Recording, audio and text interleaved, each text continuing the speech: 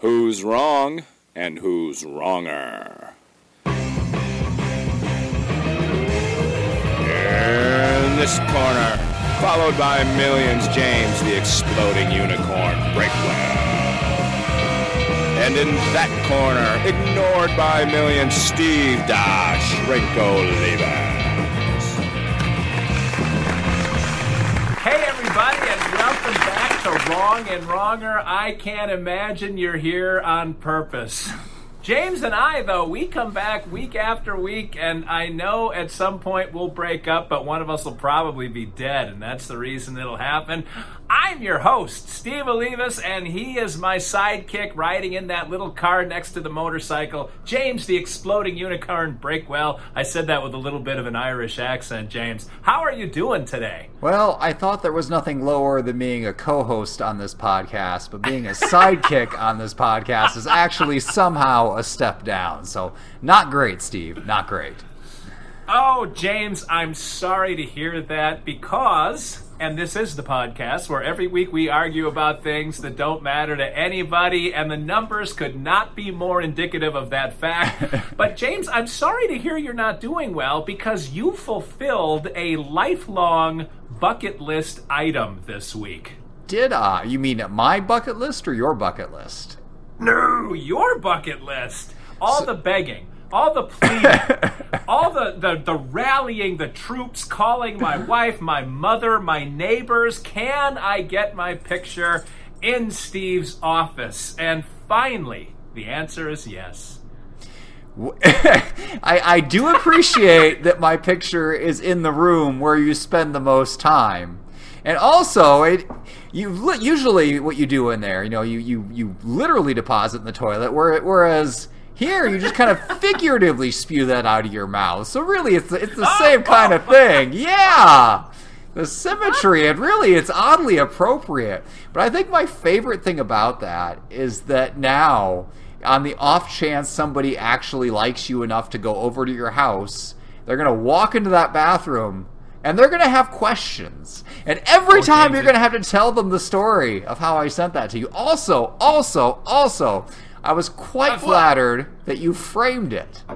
So clearly you value both my image and my signature. Okay, first of all, nothing could be further from the truth. But I will do you one better. It's not in my house. It's in my office. And so now I get to explain to clients who come in and say, what is that all about?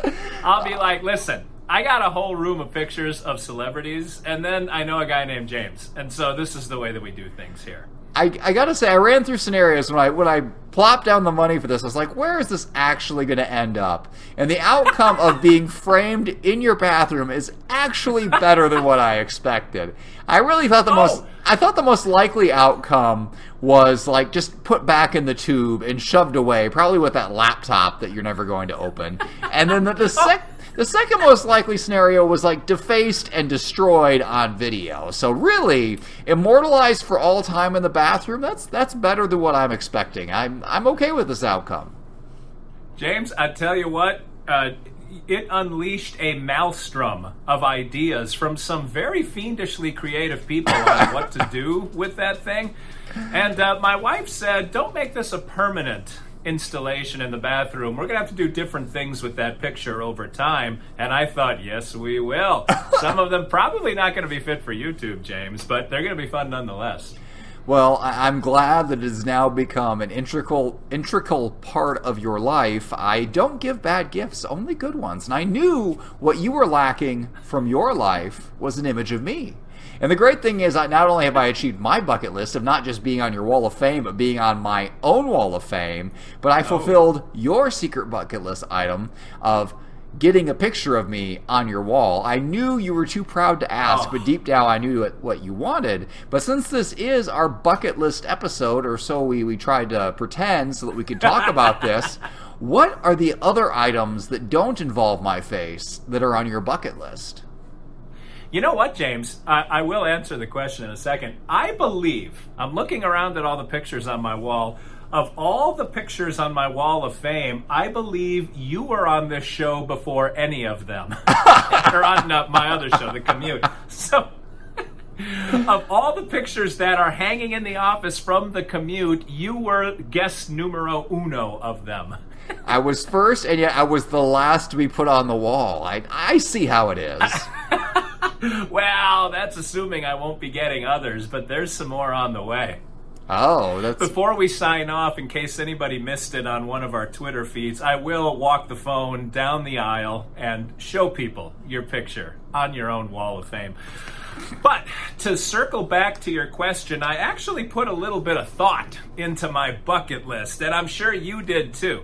Because your preparation happens about 5 minutes from now for this show, but I brought one thing back. I would say, of all of my bucket list items, there's only one that sort of hits me on an emotional level that I think I really, really want to have this someday.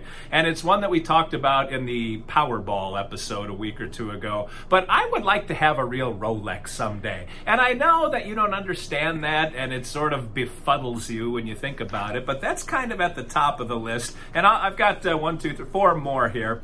One, on the commute and hanging on one of the real walls and not the Breakwell Wall of Fame, I'd like to interview either Heather, this is in descending order, like my number one, Heather Locklear, at some point. I will come face-to-face or face-to-phone, sounds a little creepy that way, with Heather Locklear, or Steve Perry, or John Bon Jovi. Those are sort of the trifecta, one of them for me.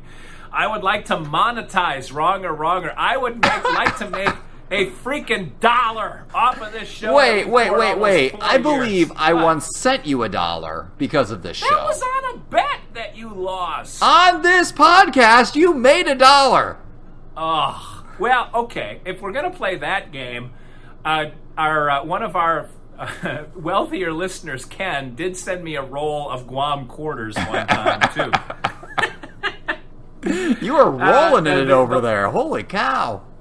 I almost did. Like, spread it out on the floor and roll naked in it. I'm not going to tell you what I did with your dollar bill. Anyway, the last two items. One, call a pro baseball game. Even if it's minor league. Even A-ball. Just to call a pro baseball game. I finally got into pro sports as I'm the voice of the arena football team here in Nashville. And then last thing on the list, break up with Breakwell. But that one is sort of off, and I don't even know if that's achievable during our lifetimes. You know, you can't file for divorce from somebody you're not married to. We don't have any business contracts. There's nothing tying us together, yet we can't escape. Like, we're not even geographically close to each other. It's really inexplicable how we both got tangled in the same web.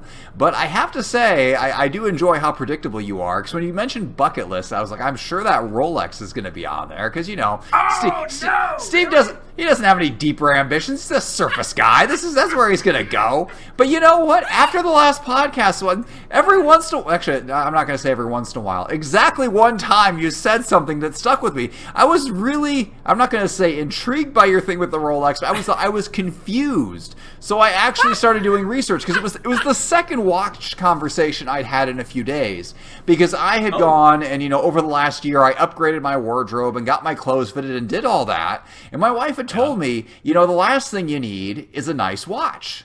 And I thought, yeah, okay, whatever, at some point. And then you said the watch thing again, and I was like, what the heck? I wonder how much a Rolex even is. And I looked it up, and they cost as much as, like, a nice car. It was, like, even the used ones, even the old junky ones. Like, there is no junky Rolex. And what did you find?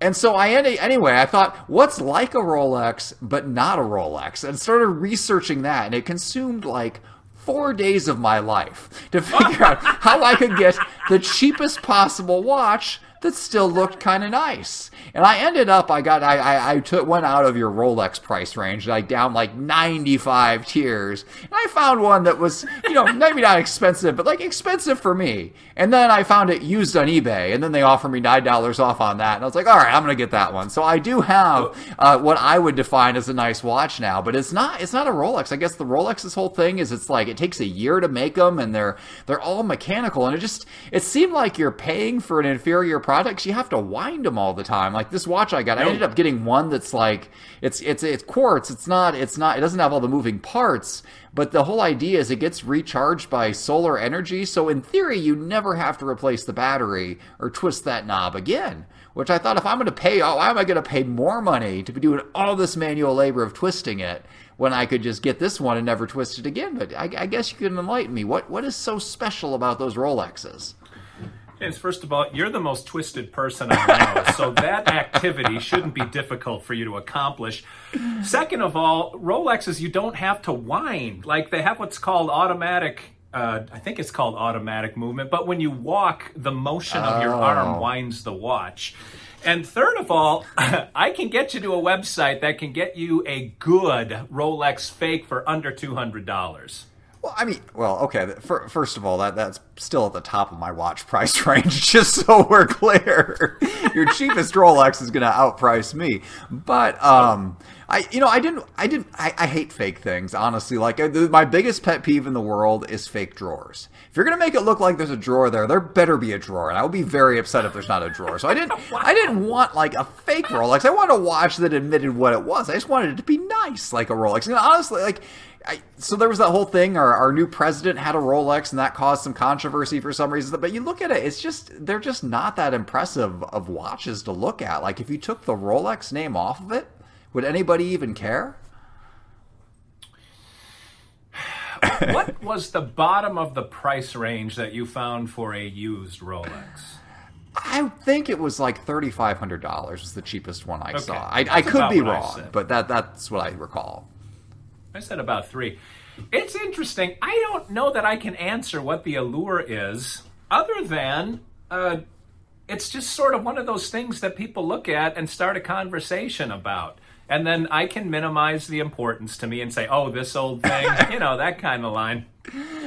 But I do know, like, Vanderbilt University is here in Nashville, and it is, as of a few years ago, I looked it up, literally the most expensive four-year college for an undergrad degree in the country. Really? And Vanderbilt? I think, I would not have guessed that. Yeah, I know. There's a couple of small private schools that are kind of close, but Vanderbilt was, when you add in room and board and everything, it's north of $60,000 a year. Whew. And I'm thinking, why would you want to spend $60,000 a year to go to a school that gives you the same degree you can get at any four-year public institution? And the answer is because you start networking with other people who can afford a $60,000 a year school. And those become your business networks. That becomes your business network as you kind of grow up and move on in life. But Rolex doesn't quite get you hooked into the country club and everything, but people who know what Rolexes are can spot one across the room, and they'll come over and start the conversation. And James, at some point, I got to start talking to people other than you. People who have higher aspirations. People who mean something out there, Breakwell. I don't know what higher possible aspiration you could have than being on this podcast. I mean, honestly, this is the peak. This is all I had ever hoped for, which is why I did not think of a bucket list beforehand. One of my bucket list items is not breaking up with this podcast, even though every time I hear your call, I think, do we really have to do this? Is this podcast still going on? But one thing I would like, my aspirations are not just about the acquisition of material things. I would like to build skills. One thing I would like to learn is how to play like an electric keyboard.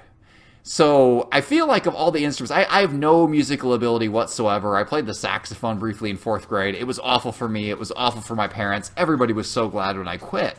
But like, I feel like the keyboard is so close to typing that I could probably do it. And I did like Rock Band and those Guitar Hero type games like that where you just push buttons and it's just, it's like that, but laid down. And there's even some computer programs you can get that like teach you, and they turn it into a game where they pop it up and you push the buttons. So long term, before I die, I would like to learn to play the keyboard. I have no idea what I would do with that skill, but when I get put in the ground, I will have that skill. That is my plan. I tell you, if you can walk up to a piano at a party and sit down and play something recognizable, you'll draw a crowd. That's a cool skill to have.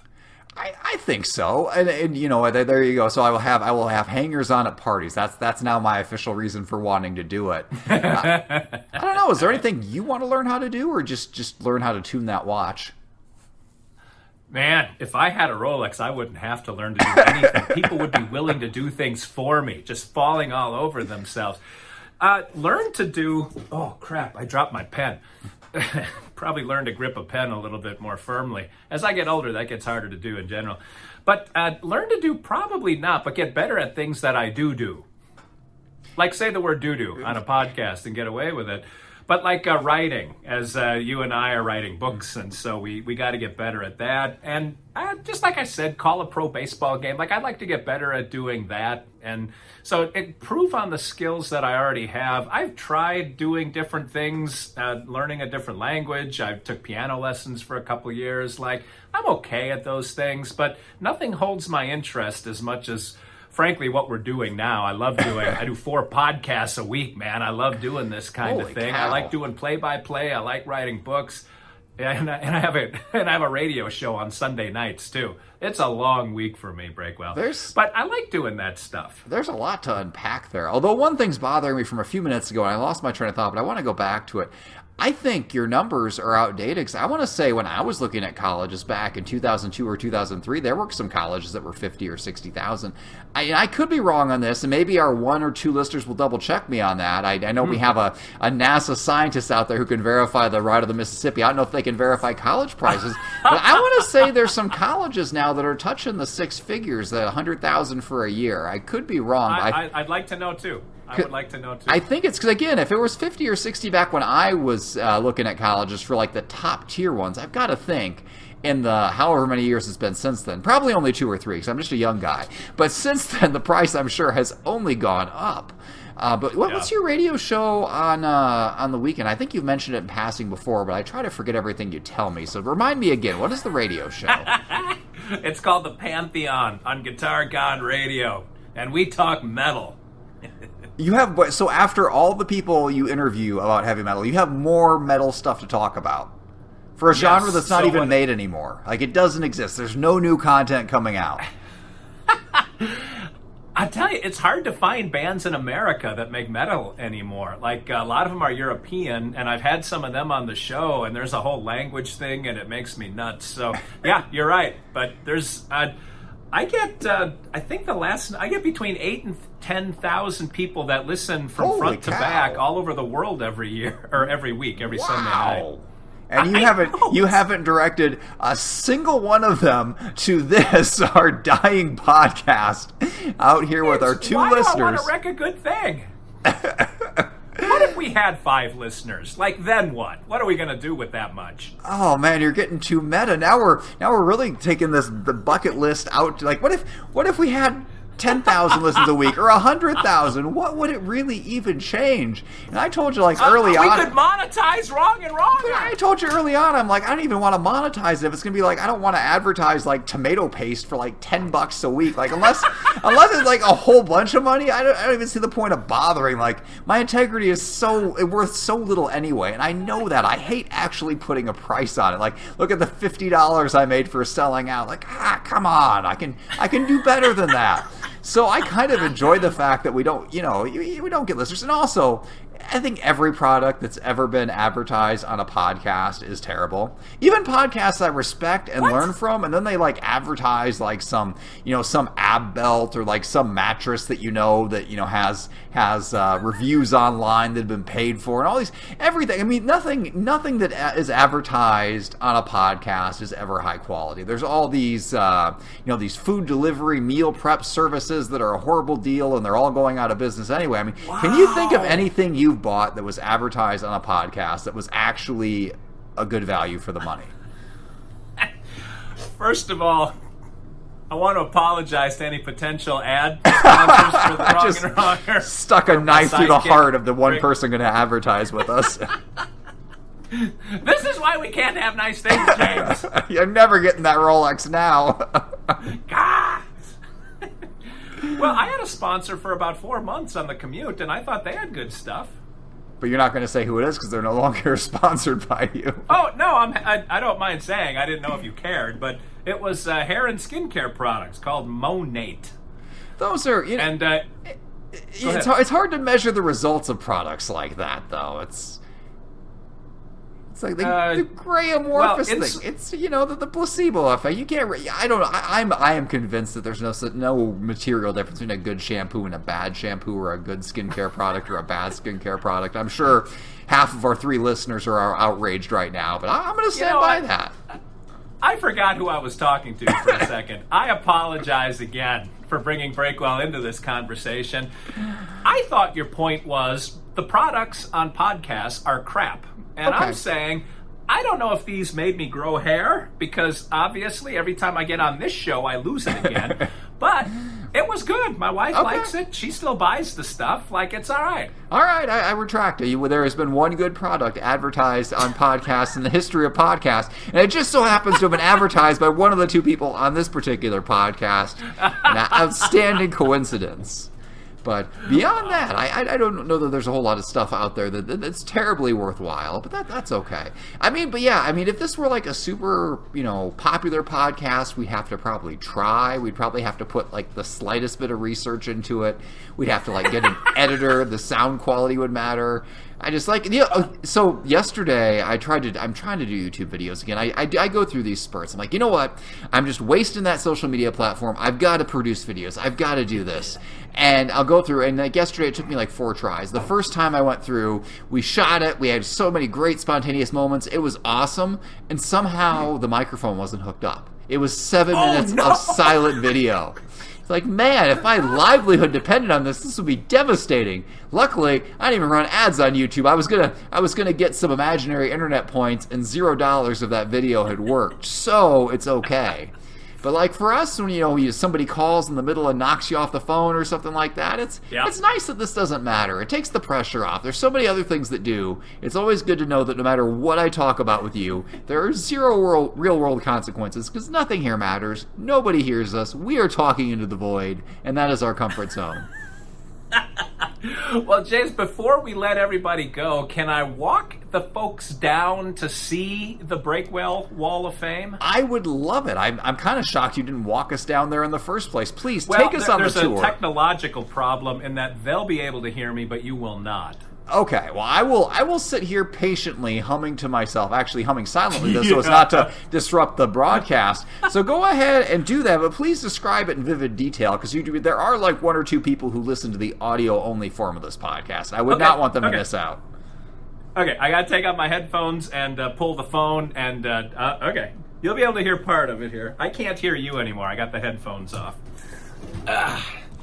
All right, grabbing the phone, and I'm going to flip it around here. Oh, it looks like I can't. All right, well, you're going to keep my pretty face. This, by the way, that's my pretty face right there. That's a giant The Commute poster. But this is all of the Wall of Fame, all of the real celebrities, and not real with air quotes like Breakwell wants me to do, but all the celebs that have been on the show. So let us take a walk down the hallway. That's my therapy office right there. We're walking into the breezeway. What have we there? Looky, look. First of all, there's me again. And there's James Breakwell. If you notice, by the way, James kind of positioned the picture so that it cut the top of his head off, but you have all the way down to his belly button on the photo. I don't know why a photographer made those decisions, but I'm guessing Breakwell had something to do with it. That's the toilet. That's the ficus tree in the corner of the bathroom, and you can hear when I'm in here, the voice gets a little bit echoey because it is a small bathroom, and it's got the Breakwell Wall of Fame. So there's my little mini fridge that we talked about. We talked about all the Ensure. I will show you, by the way. There's a ton of Ensure in there. Love that stuff. And the microwave, and you're going to get dizzy here. Hold on. Here's my waiting room, and that is Shea. This, by the way, is the box that alert listener Justin wrote in and said, hey, because Breakwell sent you that picture, why don't you send him the mysterious box and make it his problem? And I thought, ooh, that's a perfect idea. All right, I got you back, James. Did you miss me? I did hear that you're going to send me the mysterious box, possibly? It's right underneath the camera phone as we speak. Ooh. Well, I did hear bits and pieces, and then I was all alone with my thoughts, and it was terrible. It was exactly as bad as you might imagine, but you're back now, and I already missed the silence. Oh. Well, we got to walk everyone out of here. Do you have any closing thoughts on this bucket list episode of Wrong and Wronger? I hope that someday you do get your Rolex from Podcast Money, and I hope when you get it, it instantly breaks, and you learn a valuable lesson about the cursed nature of this podcast. Oh, I'm well aware as we sit, James. Well, you can send us your bucket list ideas, and we'll ignore them just like you're ignoring ours right now. But this has been another episode of Wrong and Wronger. I dare say it was a scintillating episode because you got to see the bathroom in Olivas' office. And a picture of Breakwell. But until we meet again next week, this is Steve Olivas, Dr. Steve for James the Exploding, all over that poster Breakwell, saying thanks for watching, thanks for listening, and remember, as always, 2 wrongs can't make a right.